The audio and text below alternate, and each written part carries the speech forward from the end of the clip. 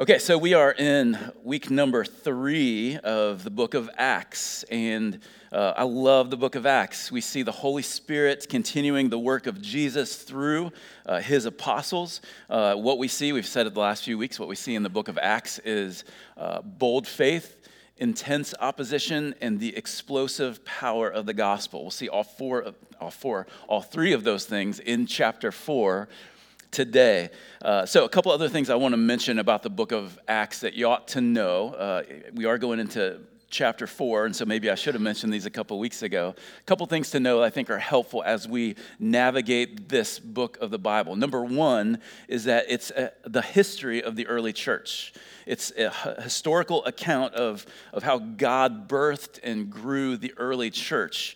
And so we see all kinds of amazing things happen. But we have to keep in mind, because it's a record of history, this book is descriptive, not necessarily prescriptive. In other words, it describes things that happen, but it doesn't necessarily say this is the way things will always be done or the way that God will always work. So it's about the history of the early church, but also number 2, and this plays into what we said number 1, is it's transitional.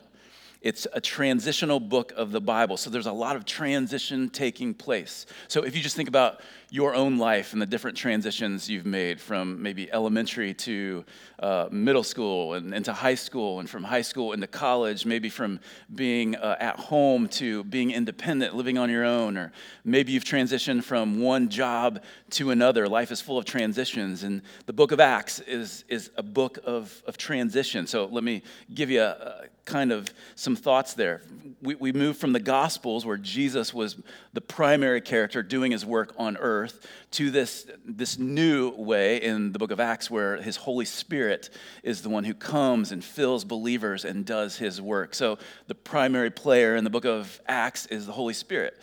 We move from the primary audience of the gospel message, from the Jews, the Jewish people, to Gentiles. Did I skip one? No, I didn't. From Jews to Gentiles. So the Jewish people, the nation of Israel, is the primary audience for the gospel, and it moves to Gentiles, those who are outside of the nation of Israel. You also see, along with that, this transition from Israel as God's people to the church, Jew and Gentile together as one in the church. And so the church becomes the main body of God's people.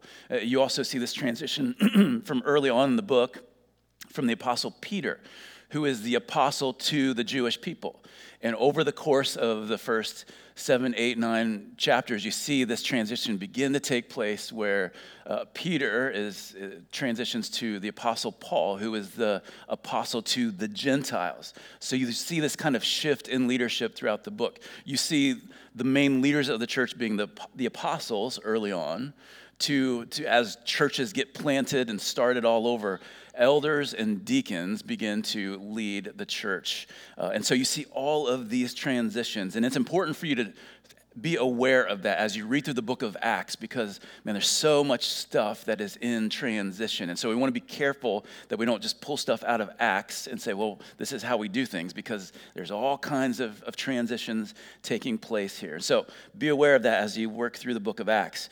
But today in particular, we're going to focus on belief, the word belief. So what comes to your mind when I say the word belief? Just think about there's all kinds of things.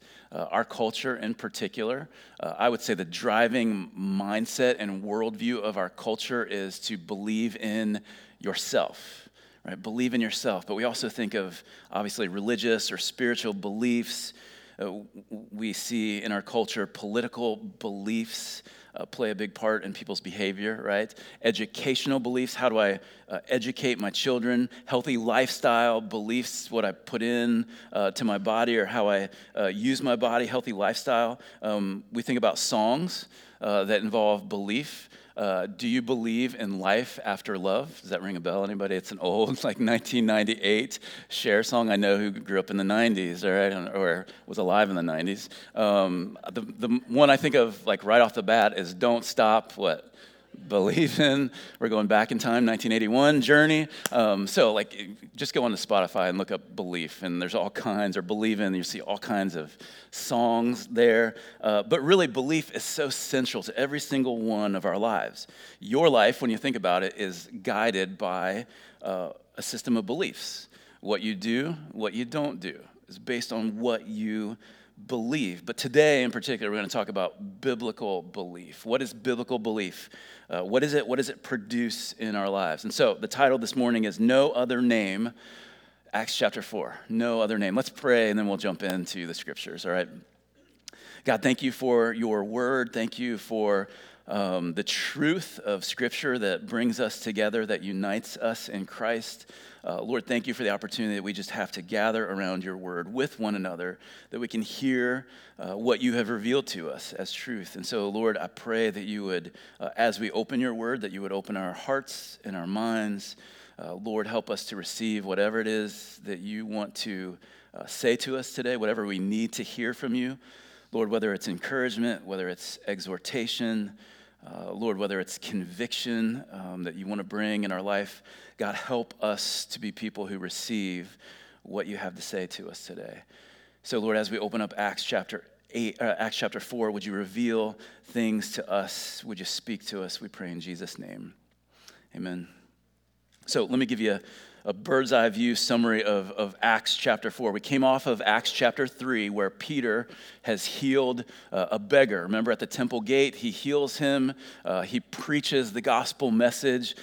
We see as we get into the beginning of chapter 4 that the result of that preaching was 5,000 people coming to Christ. In fact, it actually says 5,000 men. So there was probably many more people. So if you trace the history of the church, we started back in chapter 1 with 120 disciples in the upper room. And then the Holy Spirit comes the day of Pentecost, chapter 2, fills believers. Peter preaches the gospel. It says that 3,000 people come to Christ. And then here we are again where Peter heals someone, preaches the gospel. 5,000 more come to Christ. So the church has grown in these few chapters from 120 disciples to probably upwards of 10,000 people.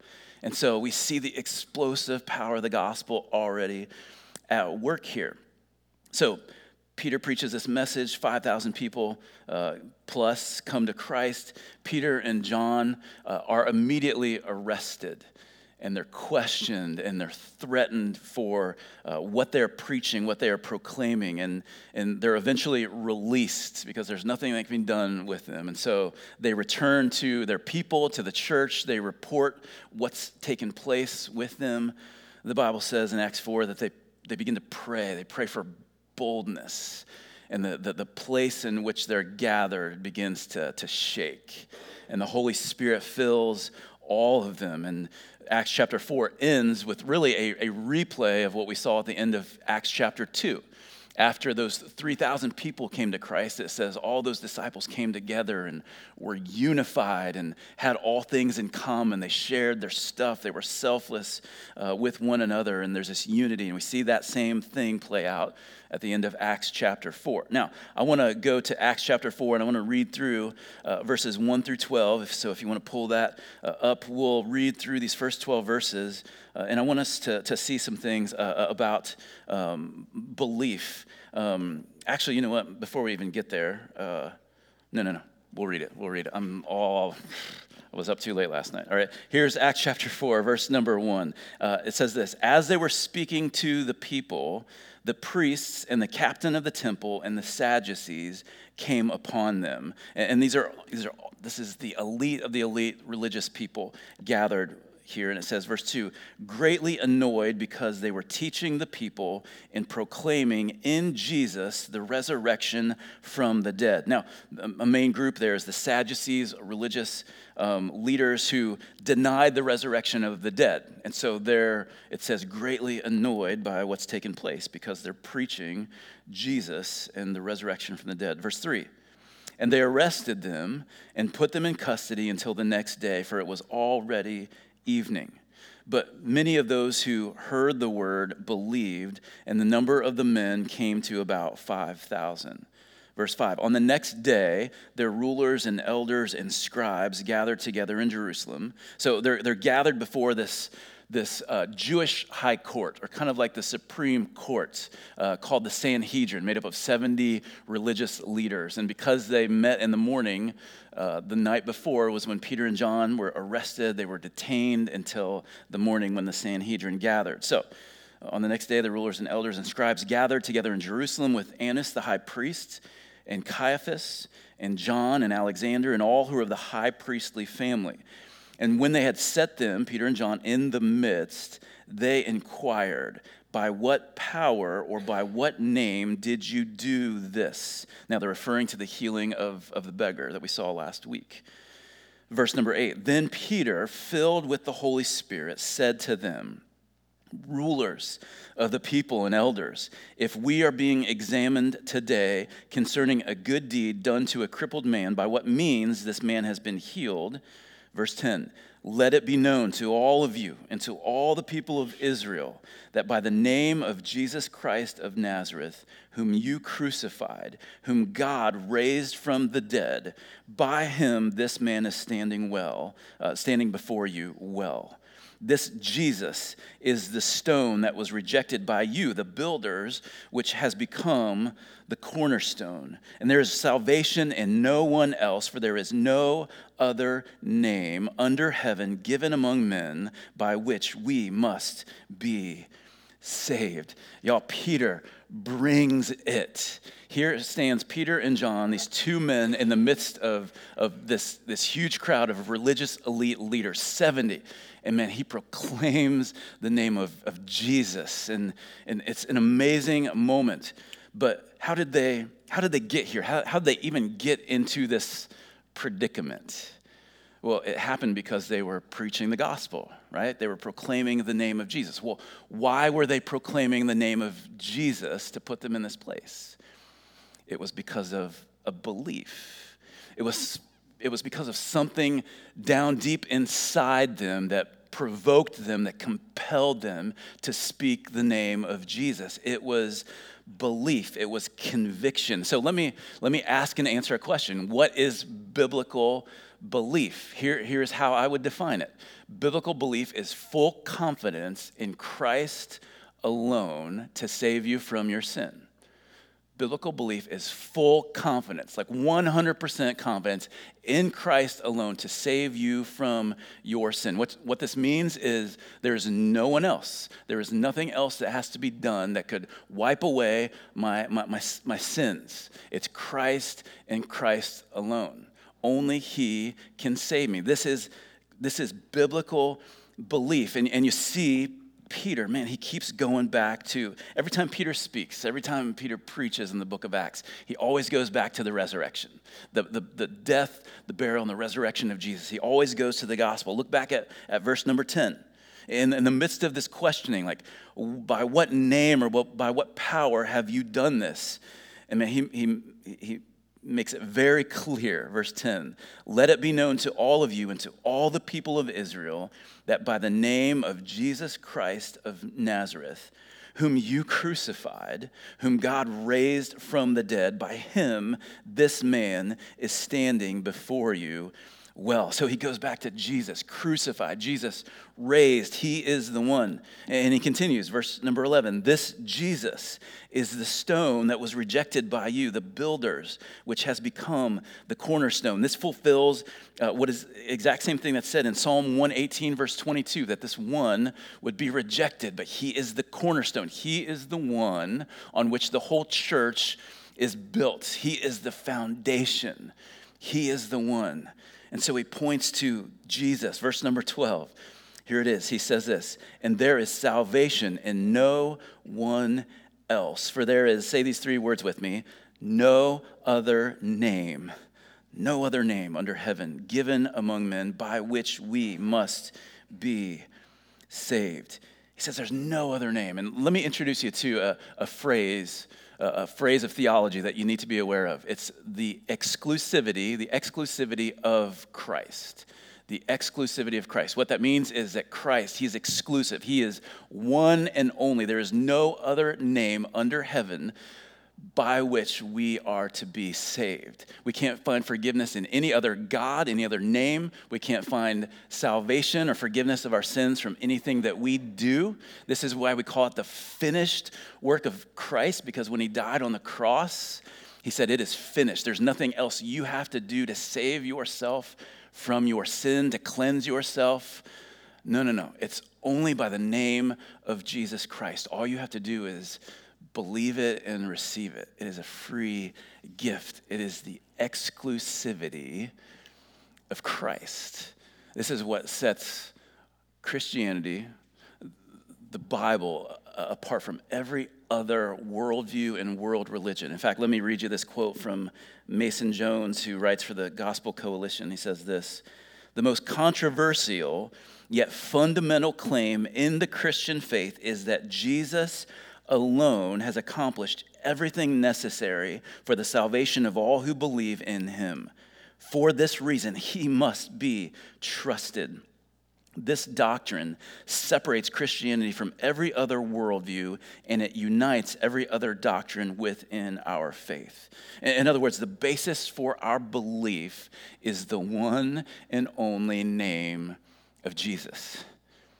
Him and him alone. That's what we have sung about this morning. In fact, Jesus said it very clearly, very plainly. John 14:6. Jesus said in no uncertain terms, he said, "I am the way, I am the truth, and I am the life. No one comes to the Father except how? Through me." Jesus says no one else gets to God except through me. It's not through some other priest, like earthly priest. No. There's only one mediator. In fact, 1 Timothy 2:5 reiterates this. There is one God and there is one mediator between God and men, the man Christ Jesus. So the only one who mediates, who connects us to God, it's no earthly priest, it's no earthly pastor or person.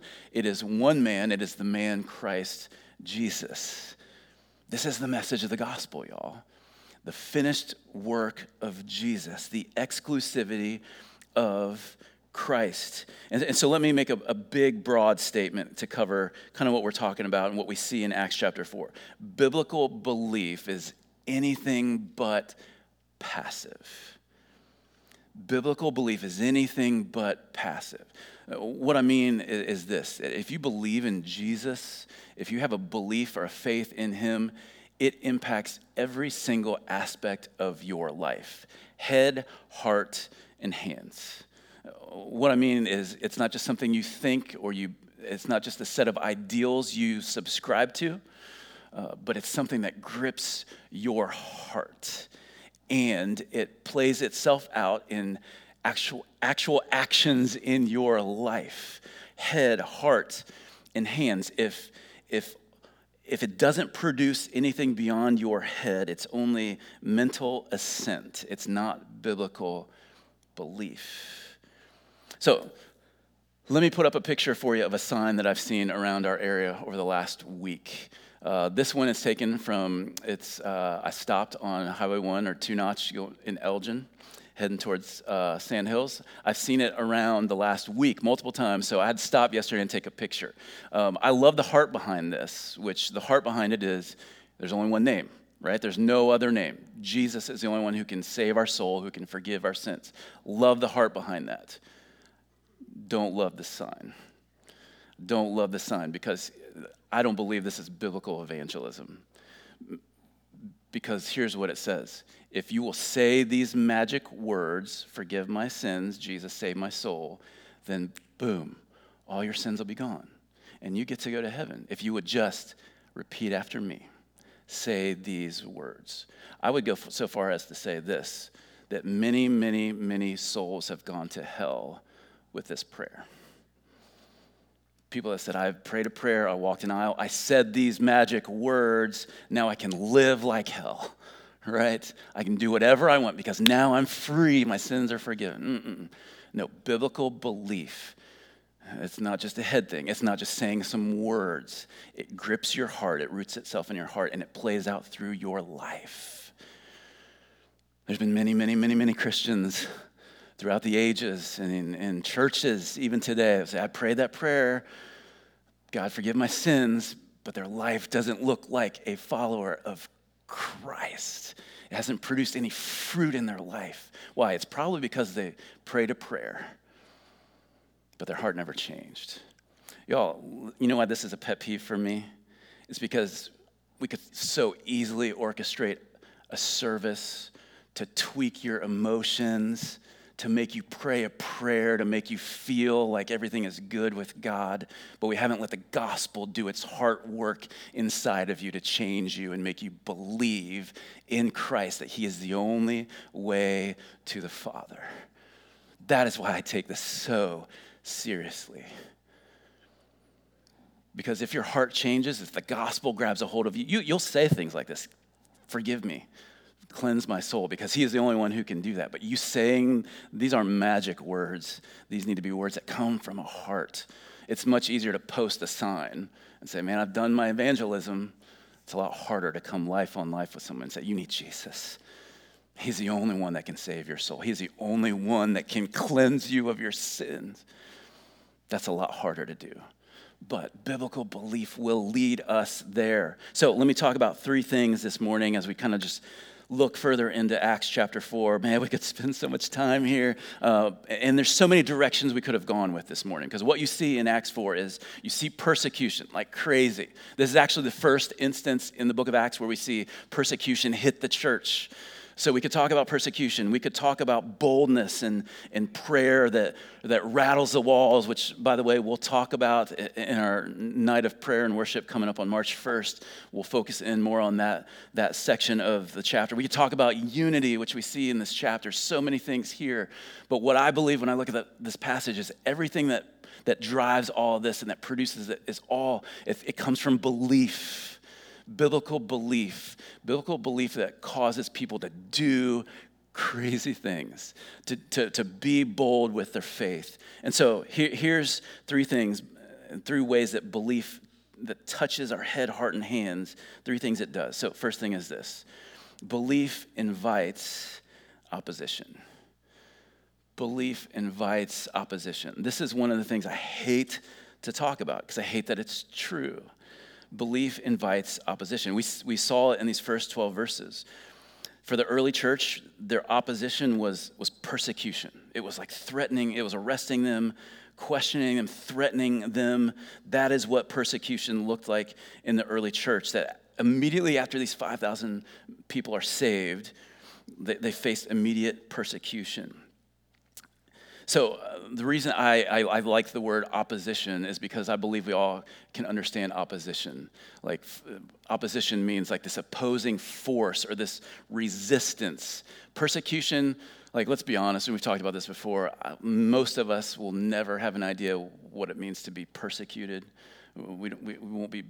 We threaten with our life for believing what we believe.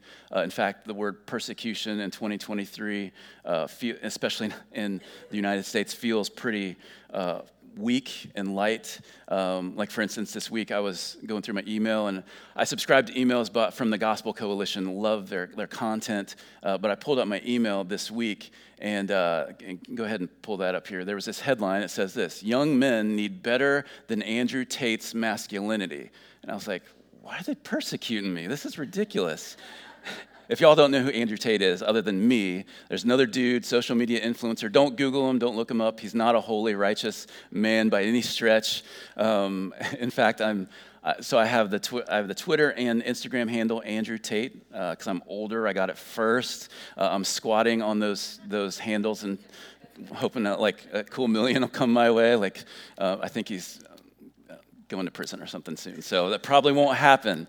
But I pulled up this email and I was like, man, the enemy is trying to persecute me, man. And then I saw this other headline this week from a guy who thinks, who's doing the Lord's work and is facing persecution. He was arrested, this criminal who was caught after cutting off 37 man buns in one day.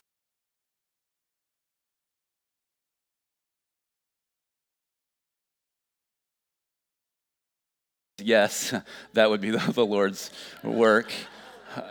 Man buns, I'm okay with. That's all right. Persecution. This is kind of like what we'd say, like, I'm doing the Lord's work. Why am I getting arrested and put in jail? Where do you go from there? Man buns to the gospel, all right? But here's the thing. When we believe the gospel, when we believe to the degree that we will get serious with our faith, that we will actually do something about it, not cutting off people's hair, we'll do something with our faith. We're so serious about it. We believe it so deeply that we'll do something. It will invite opposition.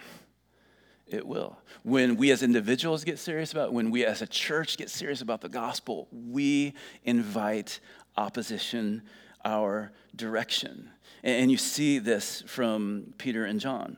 Again, it was in the form of persecution, but opposition for us could be external. It could be persecution. It could be people coming at us or shaming us or making us feel little, belittling us, whatever. It might come from the world, friends, family, coworkers. It may be external. It may be internal, right? Us just wrestling with our flesh and our mind. I found I've been experiencing opposition even this week, but it's more of my own making, where any perceived slight by somebody is like, why are you opposing me? And going, that's not what's going on here. Ultimately, I think it's like the enemy trying to attack and trying to come against what God is doing. And I see it and I sense it all the time. And I don't think it's any coincidence. I didn't talk to Andrew Poston this morning, but the first song we did this morning, "Battle Belongs," I just had a hunch this morning. I had to go back on my my calendar. 2 years ago, this month, we were going through a series called Stand Firm. We were in Ephesians chapter 6 talking about spiritual warfare. 2 years ago, we introduced that song during that series, and I couldn't help but think about it again this morning. That God, the more serious we get about the gospel, the more we're going to have to deal with the enemy and opposition.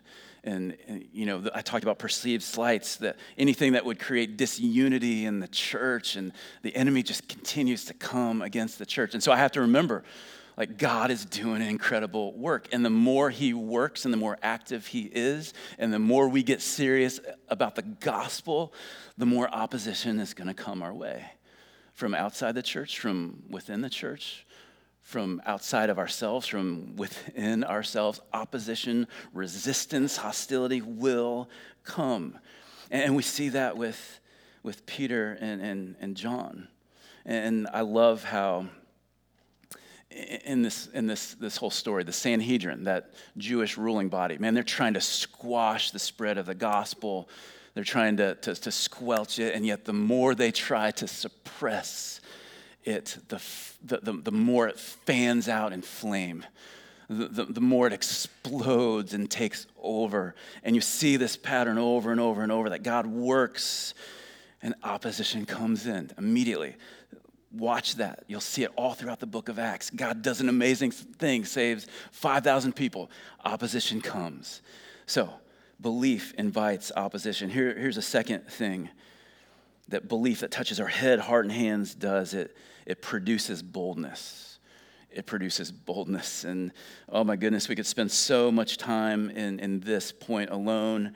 But we see here that Peter and John were bold and they were unashamed before this Sanhedrin. Now, again, I want you to picture this. 2 men standing in the midst of this group of, like, the highest of the high, the religious leaders, these 70, this whole council, questioning them and threatening them. And here is like the boldness of Peter, who says, I'm going to preach Jesus. I don't care what you do to me. And I want you to see this as we look at verse number 13. It says, now, when they saw the boldness of Peter and John and perceived that they were uneducated, common men, they were astonished. And they recognized that they had been with Jesus. Now, it's not saying that Peter and John were ignorant or stupid. It was just saying they were not formally trained like these religious leaders. And so these religious leaders who had gone through this lifetime worth of training are looking at these 2 men and like, man, they're so bold. What is up with that? Where does that come from? They're uneducated, common people. You know what it says? You know where that boldness comes from? It comes from being with Jesus. It comes from being with Jesus. And what I love about this is what this says is that God can use anybody who's willing to listen to and follow his son. Doesn't matter how smart, intelligent, how articulate you are, how winsome you are. Man, he can use you if you spend time with Jesus. This is why for the second year in a row, we're promoting this Bible reading plan, because our hope for you, for us, is that we would dig into the scriptures, that we would hear from God, that we would spend time with Jesus. Because any amount of evangelism training and theology training, man, is not going to do for you what being with Jesus will do for you. Belief produces boldness. It produces boldness in you. Boldness comes from being with Jesus. Look at verses 14 through 16 as it just kind of continues through the story. But seeing the man who was healed standing beside them, okay, so he's like standing right there, standing his own 2 feet. Seeing him, they had nothing to say in opposition. But when they had commanded them to leave the council, they conferred with one another, saying, "What shall we do with these men? For that a notable sign has been performed through them is evident to all the inhabitants of Jerusalem." Don't miss these last few words. "And we cannot deny it." Like, the proof is right here. This guy was healed. Everyone saw it. Everyone sees this man standing. There is nothing that we can do to deny this. It's clear. And so what this says is that there's no argument against a changed life. People may disagree with what you and I believe, but man, they cannot argue against a life that has been radically turned upside down because of Jesus. There's nothing you can do but observe and witness and marvel at it. And this is what's happening here. Let's see the response of Peter and John, verse number 23. Actually, no. Let's go back to verse number 19. No, verse number 17. All right, we'll keep backing up here. Verse 17. "But in order that it may not spread, that it may spread no further among the people," they didn't want to lose power and control the Sanhedrin. "So that it may not spread further, let us warn them to speak no more to anyone in his name." So they called him and charged them not to speak or teach at all in the name of Jesus. But Peter and John answered them, "Whether it is right in the sight of God to listen to you rather than to God, you must judge. You be the judge of that. For we cannot but speak of what we have seen and heard." Verse 21, "And when they had further threatened them, they let them go, finding no way to punish them because of the people. For all were praising God for what had happened. For the man on whom this sign of healing was performed was more than 40 years old." And so they're threatened to no longer preach or proclaim the name of Jesus. And what was their response? They said, "Hey, listen, we're going to obey our authorities. We are people who are called to live under authority. But if you're calling us to disobey God, we're going to obey God first. And whatever comes, comes. Whatever happens, happens. But we're going to obey God first." And can I remind you, maybe you may have missed this because these names kind of get lost in the shuffle. The names Annas and Caiaphas, some names that were mentioned in that list of those religious leaders, those were two individuals that were present at the crucifixion of Jesus. And so here is Peter and John in the midst of this group. They've already seen what these religious leaders have done to their Lord. They crucified him upon a cross.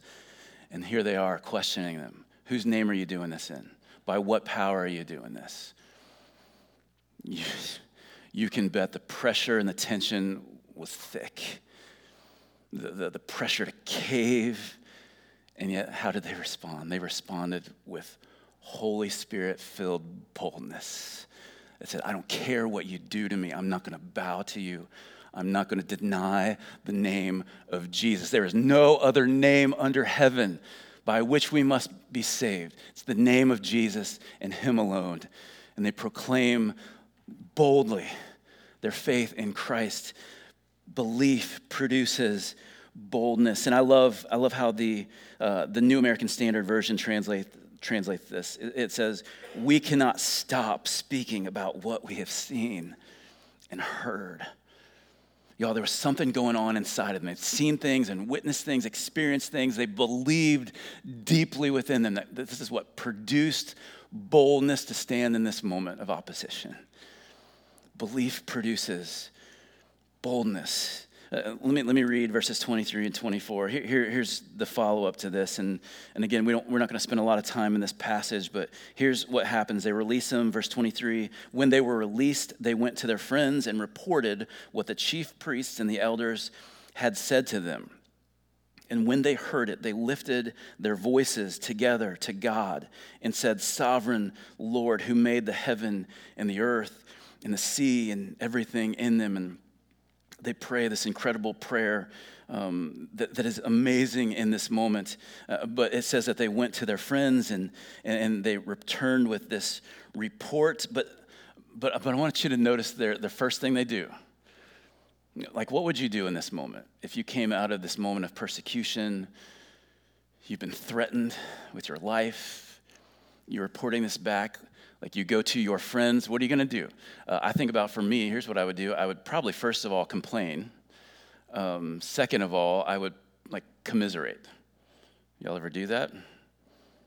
Yes, you do. I know you do. You commiserate. You find somebody who's going to listen to you. Misery loves company. You're going to complain. You're going to commiserate, right? Here's what Peter and John did. They didn't complain. They didn't commiserate. They reported what happened. They called upon the name of the Lord. They called upon the name of the Lord. The very first thing they did was they prayed. They brought it before God. And I want you to drop down to verse number 29. Here's really the heart of their prayer. Verse 29. "And now, Lord, look upon their threats." What do you think they're going to say here? Okay, this is cool that they gathered together and they prayed. Man, that's more spiritual than I am, right? They prayed, but what did they pray? "Lord, look upon their threats." What would you pray? I would pray maybe one of two or three things. Number one, I would be like, "Lord, kill them," right? Wipe them out, deal with them, remove my enemy. That would probably, honestly, the first thing, if I'm being honest. The second thing might be, if I'm more spiritual, "Lord, protect me from persecution. Protect me." Or, "Lord, bring me relief from what I'm experiencing. Lord, look upon their threats." It's not what they prayed. Verse number 29. "And now, Lord, look upon their threats and grant to your servants to continue to speak your word with all boldness, while you stretch out your hand to heal," while you do your work, while you do your signs and wonders and perform those through the name of your holy servant, Jesus. Their prayer was not, "God, protect us," not, "God, deal with them." It was, "God, you've heard the threats. You see what I'm facing. God, help me to continue to be bold. God, help me in the face of threats to stand up for your name. When I very well know I could lose my life in this moment. God, help me to continue to speak your word with boldness." Y'all, that is an amazing prayer that I don't even get. But that was produced because they had this deep faith within them. They had been with Jesus, and it gave them boldness. It gave them boldness. Verse 31, "When they had prayed, the place in which they were gathered together was shaken, and they were all filled with the Holy Spirit and continued to speak the word of God with all boldness." Y'all, this is a prayer that I promise you, God will answer. You pray, "God, give me boldness." Like every other prayer request for comfort or ease, you pray this prayer, he will answer this prayer. "God, give me boldness to continue to speak your word." But how often do we pray that prayer? How often do I pray that prayer? We don't pray that prayer, but belief, listen, biblical belief in the person and the work of Jesus produces boldness. Boldness. Belief compelled them to boldly speak, to boldly act, to boldly pray. They wouldn't have done any of this, y'all, if they didn't believe, if their souls weren't sold out to this one who died and rose for them. So, belief It invites opposition. It produces boldness. Third and final thing here, we'll hit this quick. Belief brings unity. Belief brings unity. Verses 32 and 33. So the place is shaken where they're praying. God fills them with the Holy Spirit. They continue to speak the word with boldness. Verse 32. Now, the full number of those who believed were of one heart and soul. And no one said that any of the things that belonged to him was his own, but they had everything in common. They were selfless. They were sharing everything. Verse 33, and with great power, the apostles were giving their testimony to the resurrection of the Lord Jesus, which, by the way, the thing that makes your testimony powerful is when your testimony points to the resurrection of Jesus. All right, this is where they experience great power. And it says, and great grace was upon them all. And so you see in this passage, and again, we won't spend much time here, you see shared heart and soul, and they were unified around the gospel. There was shared stuff. It said there was no needy person amongst them. They were looking out, caring for one another. There was great power, and then there was great grace. We sang about good grace today, but scriptures say that there was great grace that was upon them, that was empowering them to do all that they did. And just as a quick note in passing, verse 36, it introduces us to a man named Barnabas, which means son of encouragement. He will be a big player in the gospel spreading throughout the book of Acts. And so I just want to mention his name as we pass through here. But let me kind of summarize what we see this morning about biblical belief. It's anything but passive. It is anything but passive. It invites opposition. It produces boldness, and it brings unity. And what I want to say is I love where we're at as a church. I love what God is doing. I hate opposition, but I feel it more and more. The more serious we as a church get about the gospel, the more opposition I sense. My prayer is that it will produce in us boldness. But here's what I've been seeing over the last year plus, is that it continues to bring more and more unity to us, that we're not united around looking the same, acting the same, speaking the same, but we're like-minded, that our minds we're of one heart and one soul, unified around the gospel. And so I love what God is doing here. And I just want to ask a question as we close this morning. Biblical belief is anything but passive. What kind of faith, what kind of belief do you possess? Is it active or is it passive? Is it active or is it passive? My hope again is that God would produce something in us the more seriously we take the gospel, the more time that we spend with Jesus, is that he'll produce boldness, holy boldness in us, that he will continue to bring gospel unity to our church. But that all comes as we unite ourselves around the name that is above all names. There is only one name under heaven given among men by which we must be saved. It is the name of Jesus. And it's at that name that every knee will bow and every tongue will confess one day.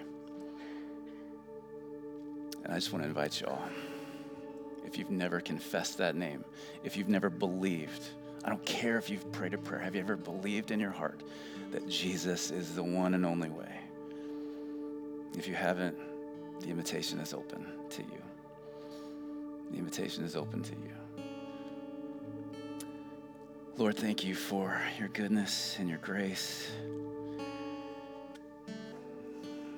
Lord, thank you for that name.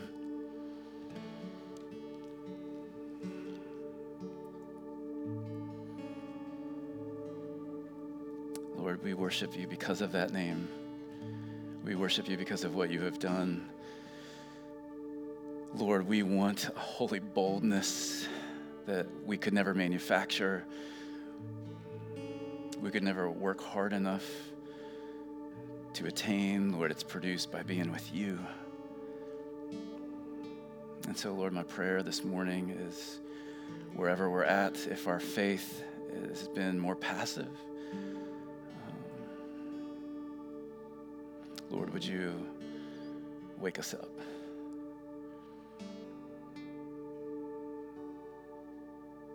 God, would you wake us up to the beauty and the power of your name? God, we need you. We want you. God, we ask that you would do something in us and in our church. That when the world looks on and says, how are you doing this? How is this happening? By what power, by what name is this taking place? That we could say,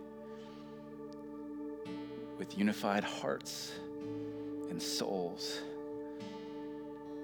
there's no other name. It's Jesus. And so, God, thank you that you are a good God, that you're a God full of grace and forgiveness. This morning, we lift our hearts and our voices to you. In Jesus' name we pray. Amen.